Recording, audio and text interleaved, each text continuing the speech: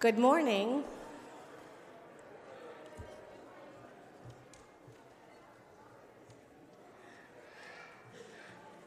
Good morning, and a warm welcome to everyone here with us today, especially any of those of you who might be worshiping with us for the first time.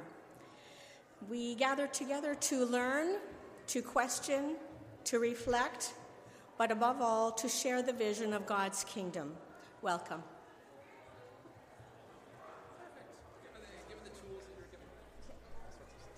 Good morning, everybody. Please stand and sing with us, The Mountain of God.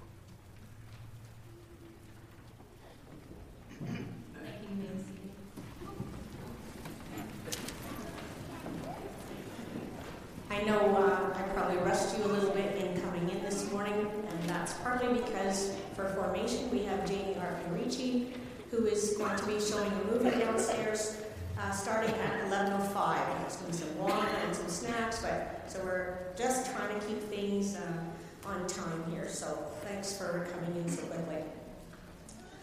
I think Mark had an announcement.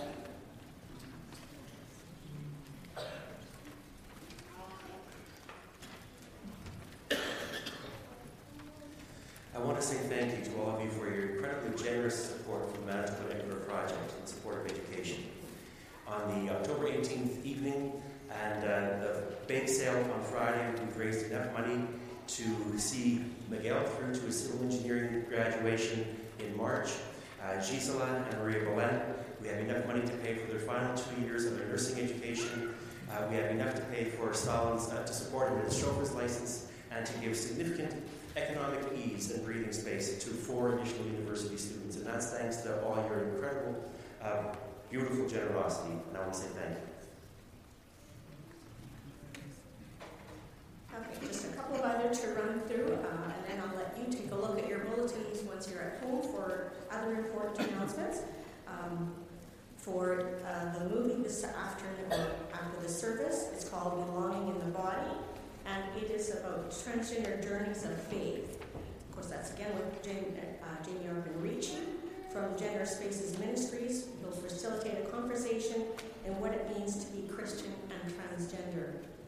You have an insert for the Grace auction. There's a lot of write-up on there, so please make sure you take a look at that. There'll be a table at the back today. We'll start taking some auction items. If you're not sure what any of that means, please stop at the table and ask whoever is sitting there. That would be great. And the only other one that I wanted to highlight is the choir, the Christmas Eve choral concert. So they're looking for singers, of course. That's in the back of your bulletin as well. The practices are always on Sundays right after church, so please consider coming out to do that as well.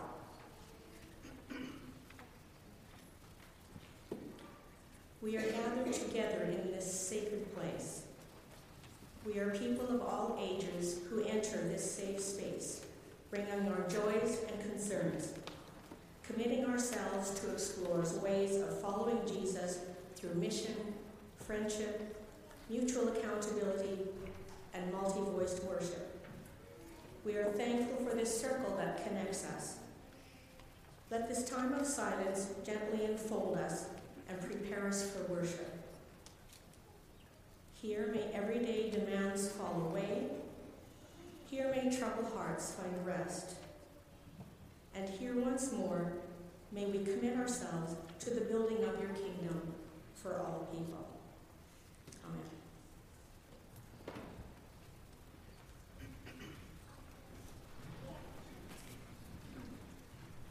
Please stand and join with us in singing "O Thou Jesus."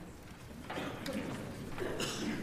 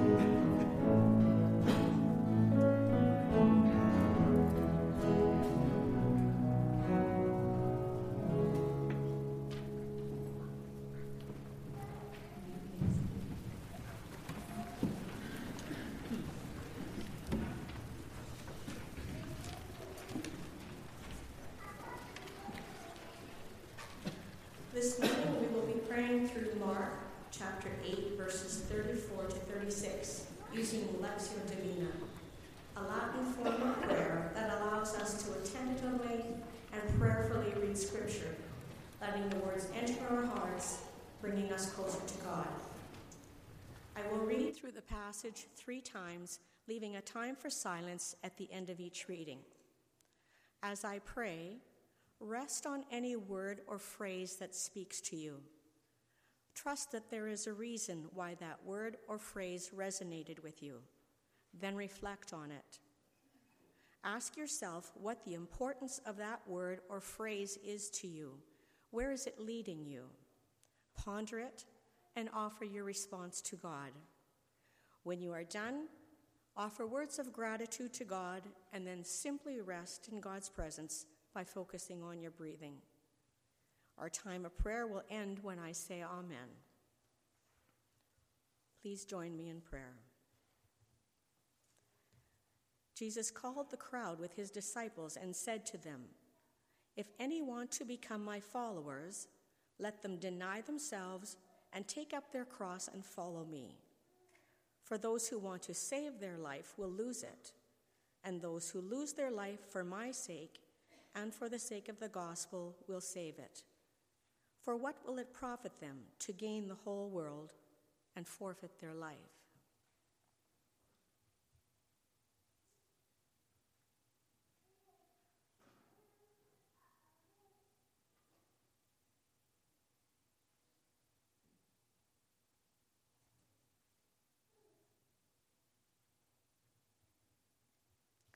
Jesus called the crowd with his disciples and said to them, "If any want to become my followers, let them deny themselves and take up their cross and follow me.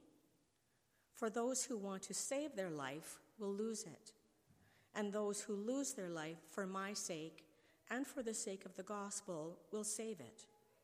For what will it profit them to gain the whole world and forfeit their life?"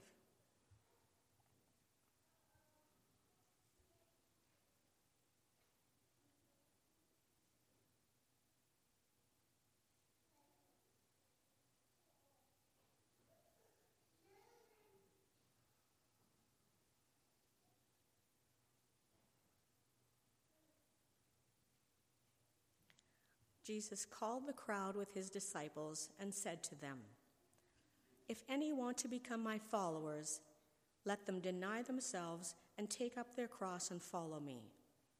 For those who want to save their life will lose it, and those who lose their life for my sake and for the sake of the gospel will save it. For what will it profit them to gain the whole world and forfeit their life?"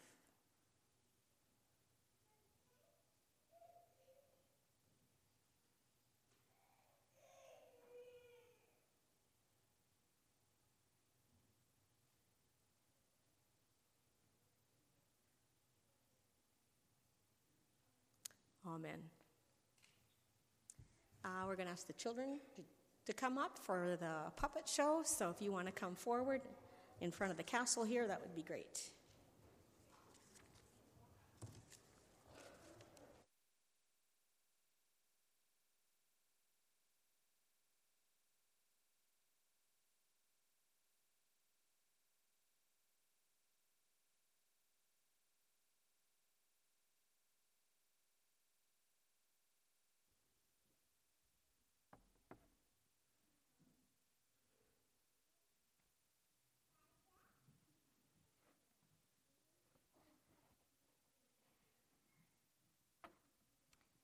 Good morning, everyone.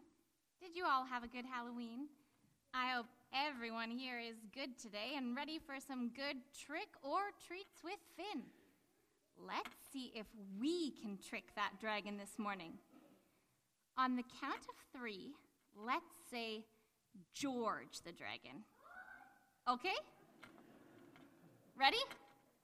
1, 2, 3.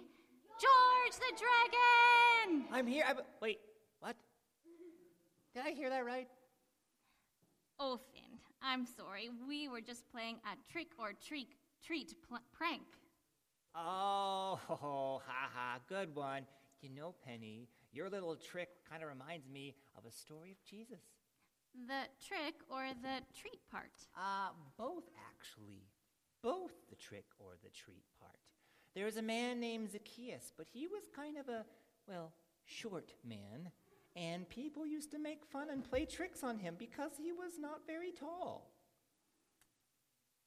Like taking his sandal and holding it up over their heads and making Zacchaeus jump for it? Yeah, those are the mean, dirty tricks they used to play. Oh, and one time, Jesus came to town and all the people were crowding around him, and because Zacchaeus was not very tall... People kept pushing Zacchaeus to the back of the crowd, and he couldn't see it all. But Zacchaeus had a few tricks of his own, and one trick was that he was able to climb trees.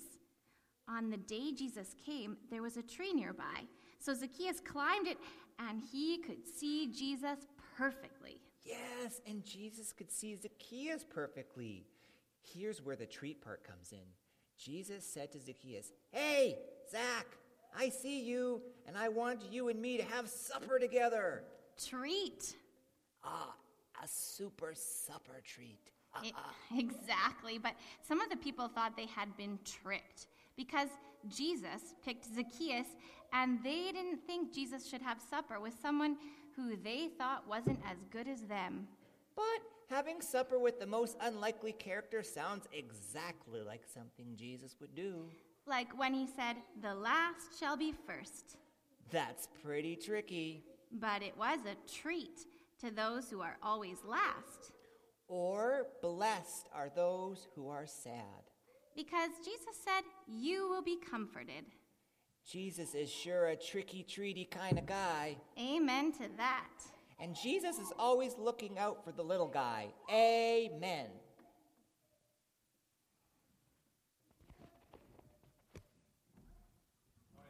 You can go back to your parents' or children's church for kids ages 3 through grade 8.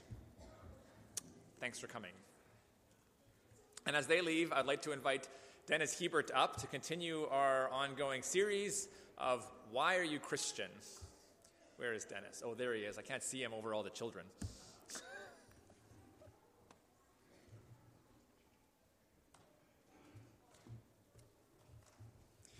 Good morning.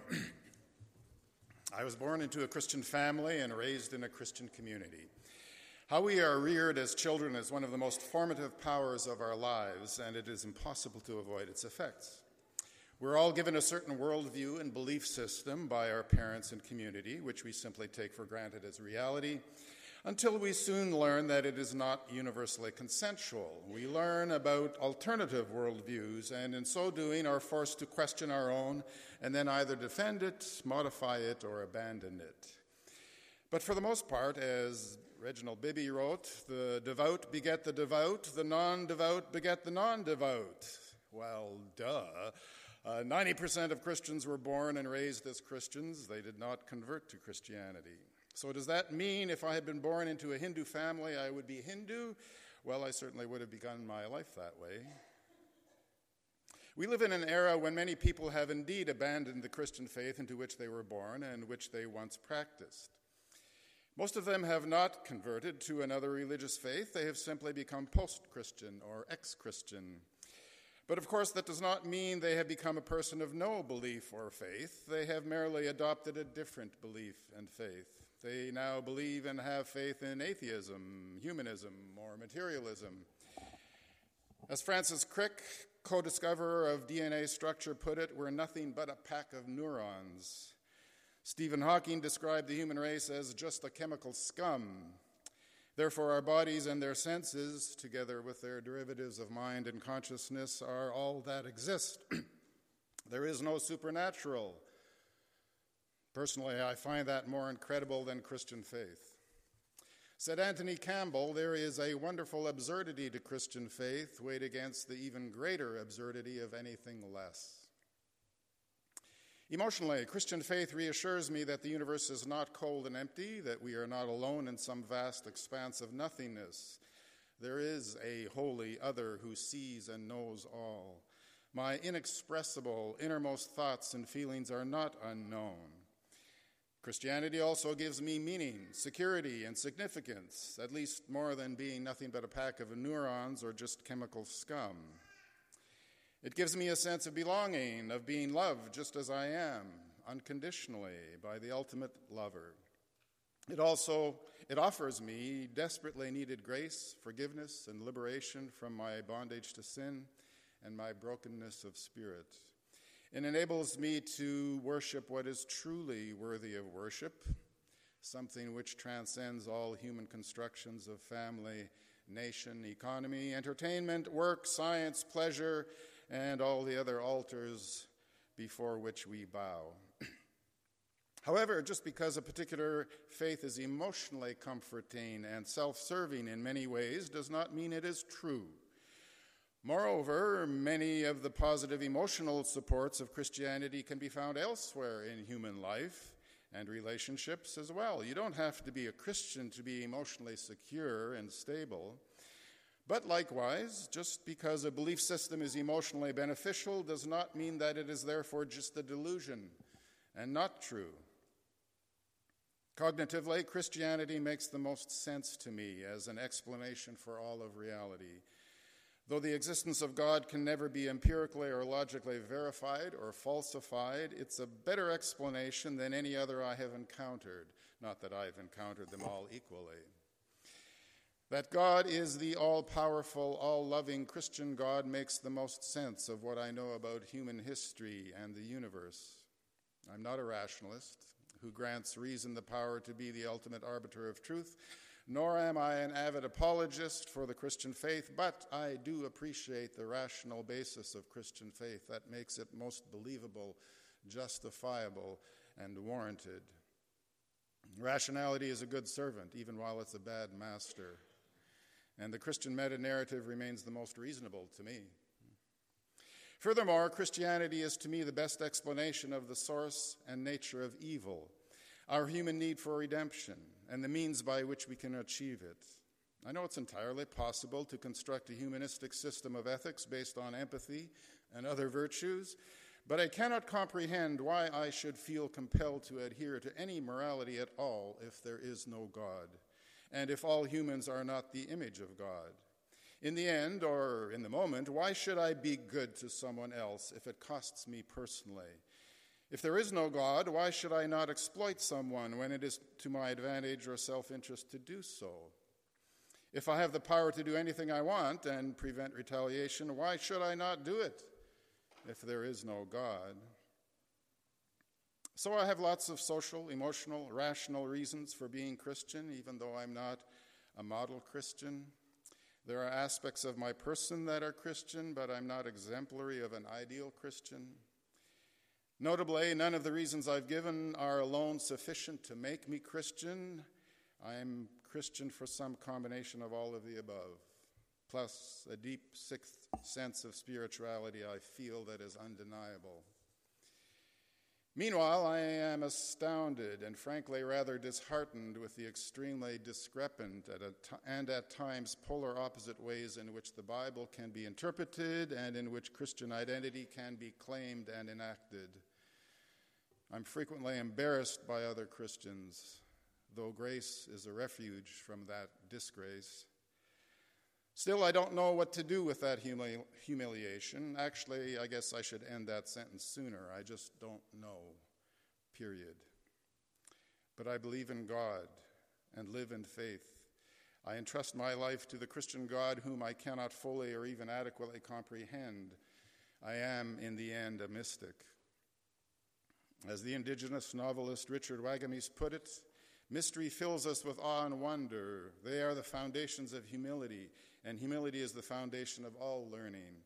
So we do not seek to unravel this. We honor it by letting it be that way forever. Nevertheless, I'm not a generic mystic. I'm a Christian mystic.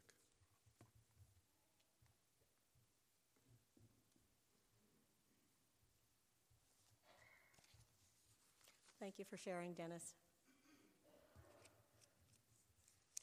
I'd like to ask the ushers to come forward, and we'll have a time of prayer and have the offering taken after that.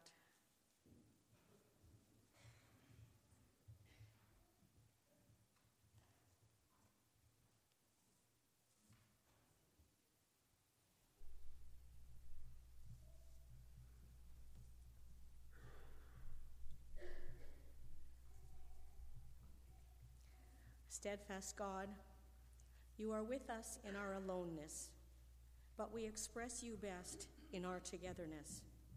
In joy and in sorrow, we do not walk alone.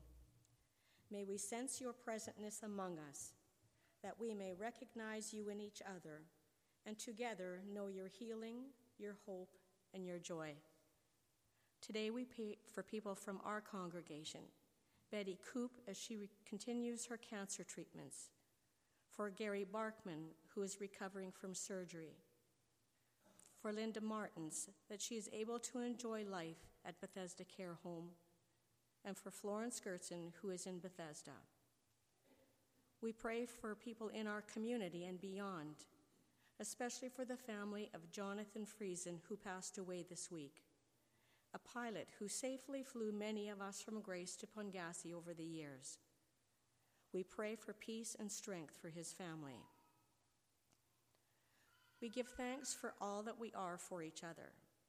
May we feel loved and cared for, and may we love and care for people outside of our community, real expressions of the body of Christ. Let us share our offerings. We pray together, acknowledging the source of all we have, to return a small measure, a portion of that which you have given us, sharing it with others, that which was never ours, truly gifts we give back from our hearts. Amen.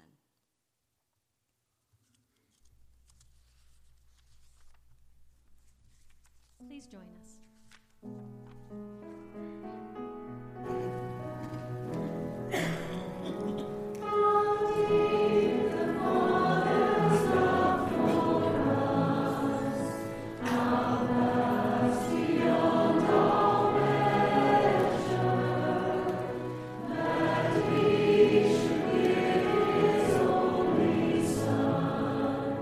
To make the wretched treasure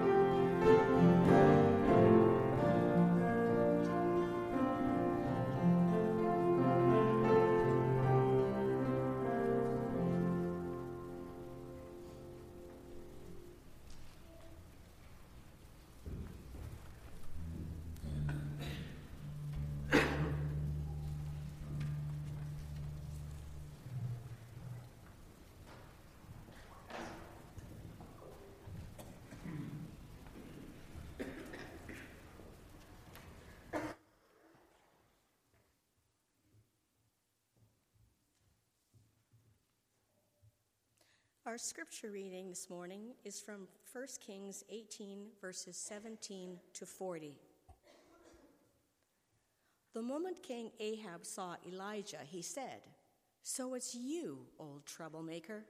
It's not I who have caused trouble in Israel, but you and your government. You've dumped God's ways and commands and run off after the local gods, the Baals. Here's what I want you to do, King Ahab. Assemble everyone in Israel and make sure the prophets of Baal and Asherah are there. So Ahab summoned everyone in Israel, particularly the prophets, to Mount Carmel. Elijah challenged the people. How long are you people going to sit on the fence? If God is the real God, follow him. And if Baal is real, follow him. Make up your minds already. Nobody said a word. Nobody made a move. Then Elijah said, I am the only prophet of God left in Israel, and there are 450 prophets of Baal. Let the Baal prophets bring up 2 oxen. Let them pick one, butcher it, and lay it out on an altar on firewood, but do not ignite it. I'll take the other ox, cut it up, and lay it on the wood, but neither will I light the fire.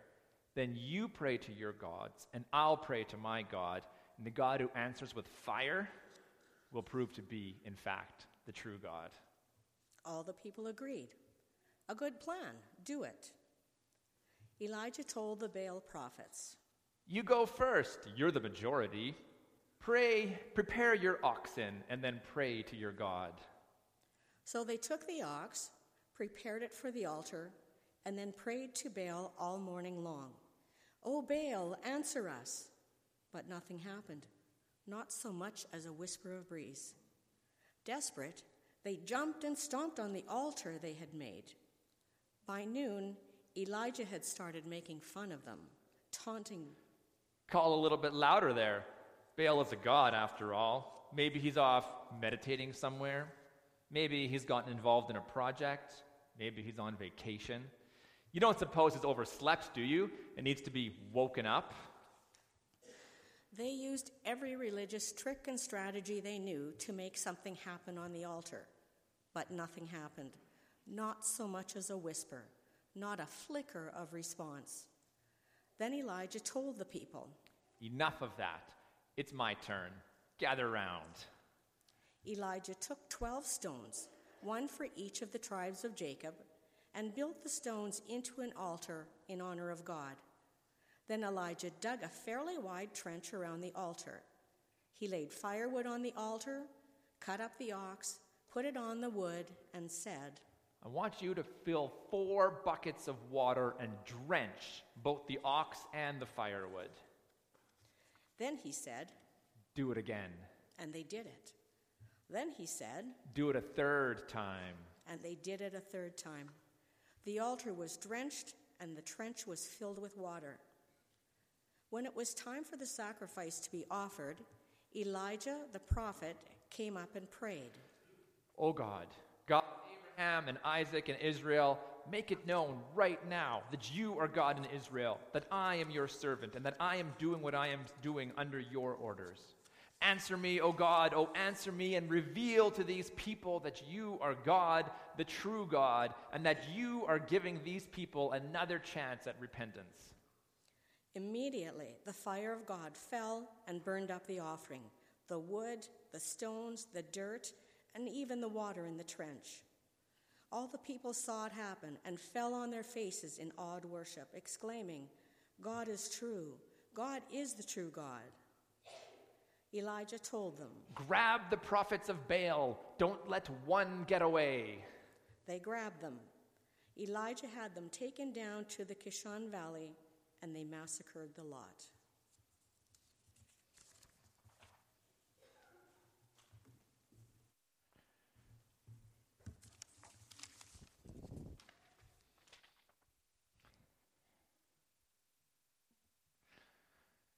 When I was working as a summer camp counselor 20 years ago, one of the things that I loved to do was tell Bible stories to the kids, and I loved making those stories come alive. And this story was one of those stories. It's a story of God's power and God's faithfulness and God answering prayer. Plus, there's a little bit of smack talk in there from Elijah, which the young teenage boys appreciated a little bit. Keep shouting, maybe your God is sleeping. Elijah pouring water on the altar and then it lighting on fire is kind of like if somebody is mini golfing and they line up for the hole there and they put their eye on the ball and then they look up at their golfing partner and say, hey, watch this.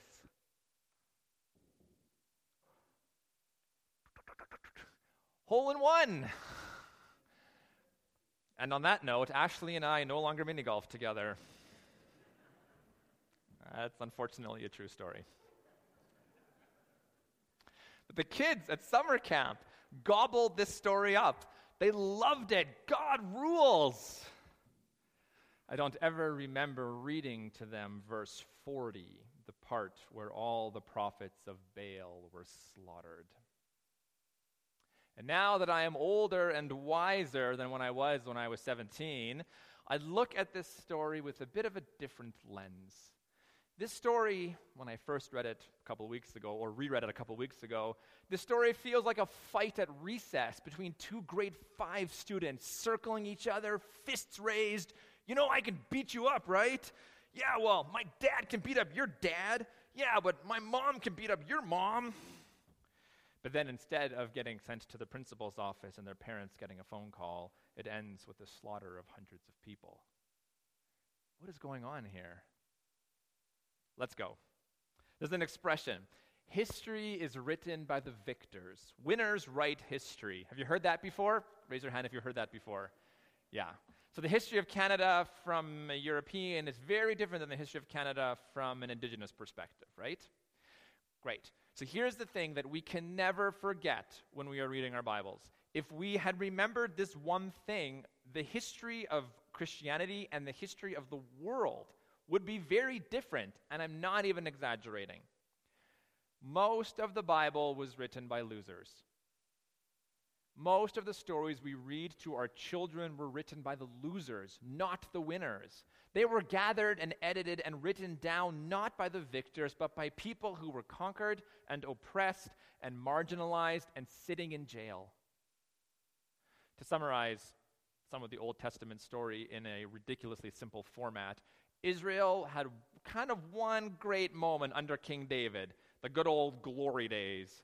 And then quite quickly it split into two kingdoms, which we in Canada, we understand, especially those of us in Manitoba. We got Quebec to the left of us, we got Alberta to the right, and here we are, stuck in the middle with you.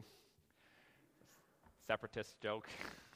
So the kingdom splits into two, a northern kingdom and a southern kingdom. And after a few centuries, the northern kingdom is attacked by the Assyrians and is more or less obliterated off the face of the earth. And a couple years later, the southern kingdom, they were attacked by the Babylonians. They lost that one too, but the difference between the Babylonians and the Assyrians was that the Babylonians killed a lot of people, but the leftovers they took as prisoners back to Babylon. And it was, so we call it the exile. The southern kingdom were prisoners in exile for 80 years. So they were captives, they were prisoners, they were strangers, they were foreigners, they were migrants, they were displaced, they were aliens, they were victims of human trafficking, they were forced laborers. They were not winners in this. And it's here in Babylon for 80 years where the children ask their parents, why are we captives in a foreign land? Why are we not at home in Israel? And it was here in Babylon that the Israelites really started to pull together much of their story and write them down and edit them and insert things. Grandpa, tell me about the good old days. Well, little Johnny, back in the day we walked uphill to school both ways in a blizzard. Not quite like that, although I am looking forward to using that line. But they told their stories to explain who they were as Israelites and how they were different than the Babylonians and how they ended up in Babylon. And part of their story was how Yahweh, their God, was the true God and not these other gods around them. But Grandpa, how do we know that Yahweh answers prayer and is faithful and hears us and is on our side and is powerful? Oh, gather around the fire, children, because I am going to tell you a story about how Yahweh beat Baal and how one prophet named Elijah, just one, bested 450 other prophets. This story that we read today was written to help the captive Israelites to not despair. This was their Rocky Balboa moment where the coach Mickey is shouting in his ear, "You got this! You're strong! You can beat them! Remember your training! Remember who you are!" Which is also Mufasa from The Lion King. Remember who you are. Remember that it's always darkest before dawn. Remember that God rescued our people from slavery in Egypt. And remember that time that God came down and showed those Canaanites who the real God was. This is a story of competing loyalties. Who are we loyal to? What are we loyal to? Whom do we trust and why? So I don't think that we today should be reading this story as one of Christianity versus Islam versus Judaism versus atheists versus the Pastafarians. I think that's kind of ridiculous. I think we are beyond the my God can beat up your God and it's okay if you get slaughtered part of the conversation. It probably was not that ridiculous 3,000 years ago when the lives of the Israelites were at stake and the ancient people probably understood, no, they did understand, that if your God cannot beat up the other gods, then your God is a loser. If your God can't win, then your God is not real. But for us now, no. I do not think that we are in a divine shouting match with other religions, or if we are, we shouldn't be.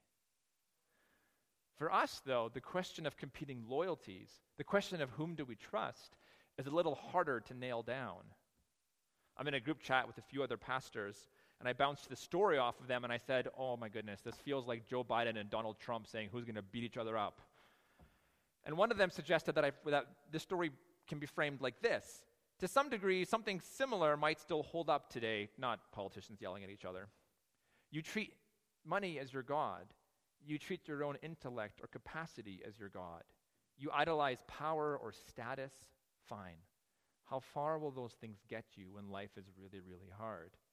The death of a loved one, the divorce of your kids, the car accident that cripples your spouse. Which God will you pray to in those scenarios? It is a harsh dichotomy, but that is the point of the story after all. Choose whom you will be loyal to. And when the rubber hits the road, who will be there for you? Will you trust in God's ways or not? Choosing God or choosing something else is what this story is about. But what about the violence? Can we just ignore it? Like, we can probably get the competing loyalties thing, but even if our idols today are money or security or power and control, most of us don't end up with the slaughter of 450 people around us. So why, in 2019, do we even bother telling these Old Testament stories that end with so much violence? For me, it's about the movement that we see. It's about telling a story that doesn't end with the slaughter of the other side. This chapter ends with the slaughter of the other side. I'm not going to pretend it doesn't, but there are other chapters. There are other stories. So, for example, the very next chapter in 1 Kings, after Elijah's great victory, we read about how he was so afraid for his own life that he wanted to die. And an angel visited him and said, "Go to this mountain, for the Lord is passing by. Wait there." And so Elijah trumps and waits for the Lord. And then all of a sudden there's this really big wind. The Lord wasn't there. And then there was an earthquake. And the Lord wasn't there. And then there was this really big fire. And the Lord wasn't there. And then there was silence. And God was found in silence. There's movement in this story, from violence to despair to silence to peace. And the benefit of us in 2019, and the benefit of us being Jesus followers, is that we are able to keep that movement going from Elijah all the way to Jesus. The Bible moves in that direction. And as Anabaptists, looking to Jesus is a legit move that we get to make. we do not worship our Bibles. We do not worship the stories in our Bibles. We worship God as Trinity, Father, Son, and Holy Spirit. The Bible is not the fourth member of the Trinity. We worship God and follow Jesus. And for Jesus to show up when he did and say the things that he did, love your enemies, do good to those who persecute you, blessed are the poor in spirit, those who live by the sword die by the sword. But I tell you that anyone who is angry with a brother or sister will be subject to judgment. Victory to us now does not look like the slaughter of our enemies, but rather it looks like our Lord and Savior hanging on a cross, forgiving those who just nailed him to it. There's movement here. The Bible corrects the Bible. Cynthia Bourgeau was an Anglican priest who hangs out with Richard Rohr. So she says this: like most other critically thinking Christians, I see the Bible as a symphony and sometimes a cacophony, not cacophony, cacophony, of divinely inspired human voices, bearing witness to an astonishing evolutionary development in our human understanding of God. Divinely inspired human voices bearing witness to an astonishing evolutionary development in our human understanding of God. There's movement here. That's a paraphrase. How was church? Movement. There's movement here. And if we forget that the Bible is moving somewhere, we are more likely to forget that we are moving somewhere too. And if we forget the stories of our past, of where we were, of the mistakes we made, of the good things that we did, and then if we forget that, then we miss out on seeing some of that movement. And then we forget how revolutionary some of that movement actually is. So Elijah on Mount Carmel is a story about people in captivity writing down their origin stories, trying to give hope and inspiration to each other. We still do that today, don't we? Elijah on Mount Carmel is a story about competing loyalties, and it's an invitation to ask, in whom do we put our trust? And we still do that today, don't we? And Elijah on Mount Carmel is a story about movement, about how God is never done with any of us, but rather is moving us as individuals and as a community to something that is more loving than we have been in the past. And that is why we tell this story today. So instead of saying a prayer to end my sermon, I'm going to invite us to sing our prayer. Our last song is called Kindness, and I think the words are closely connected to our themes of hope and trust and movement in our lives, and that we're going to sing it like it's a prayer.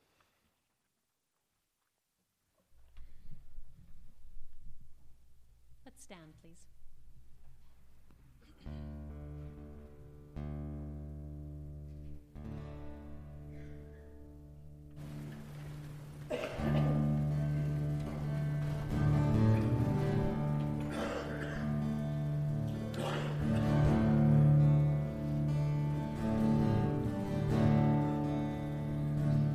Christ has no body, here on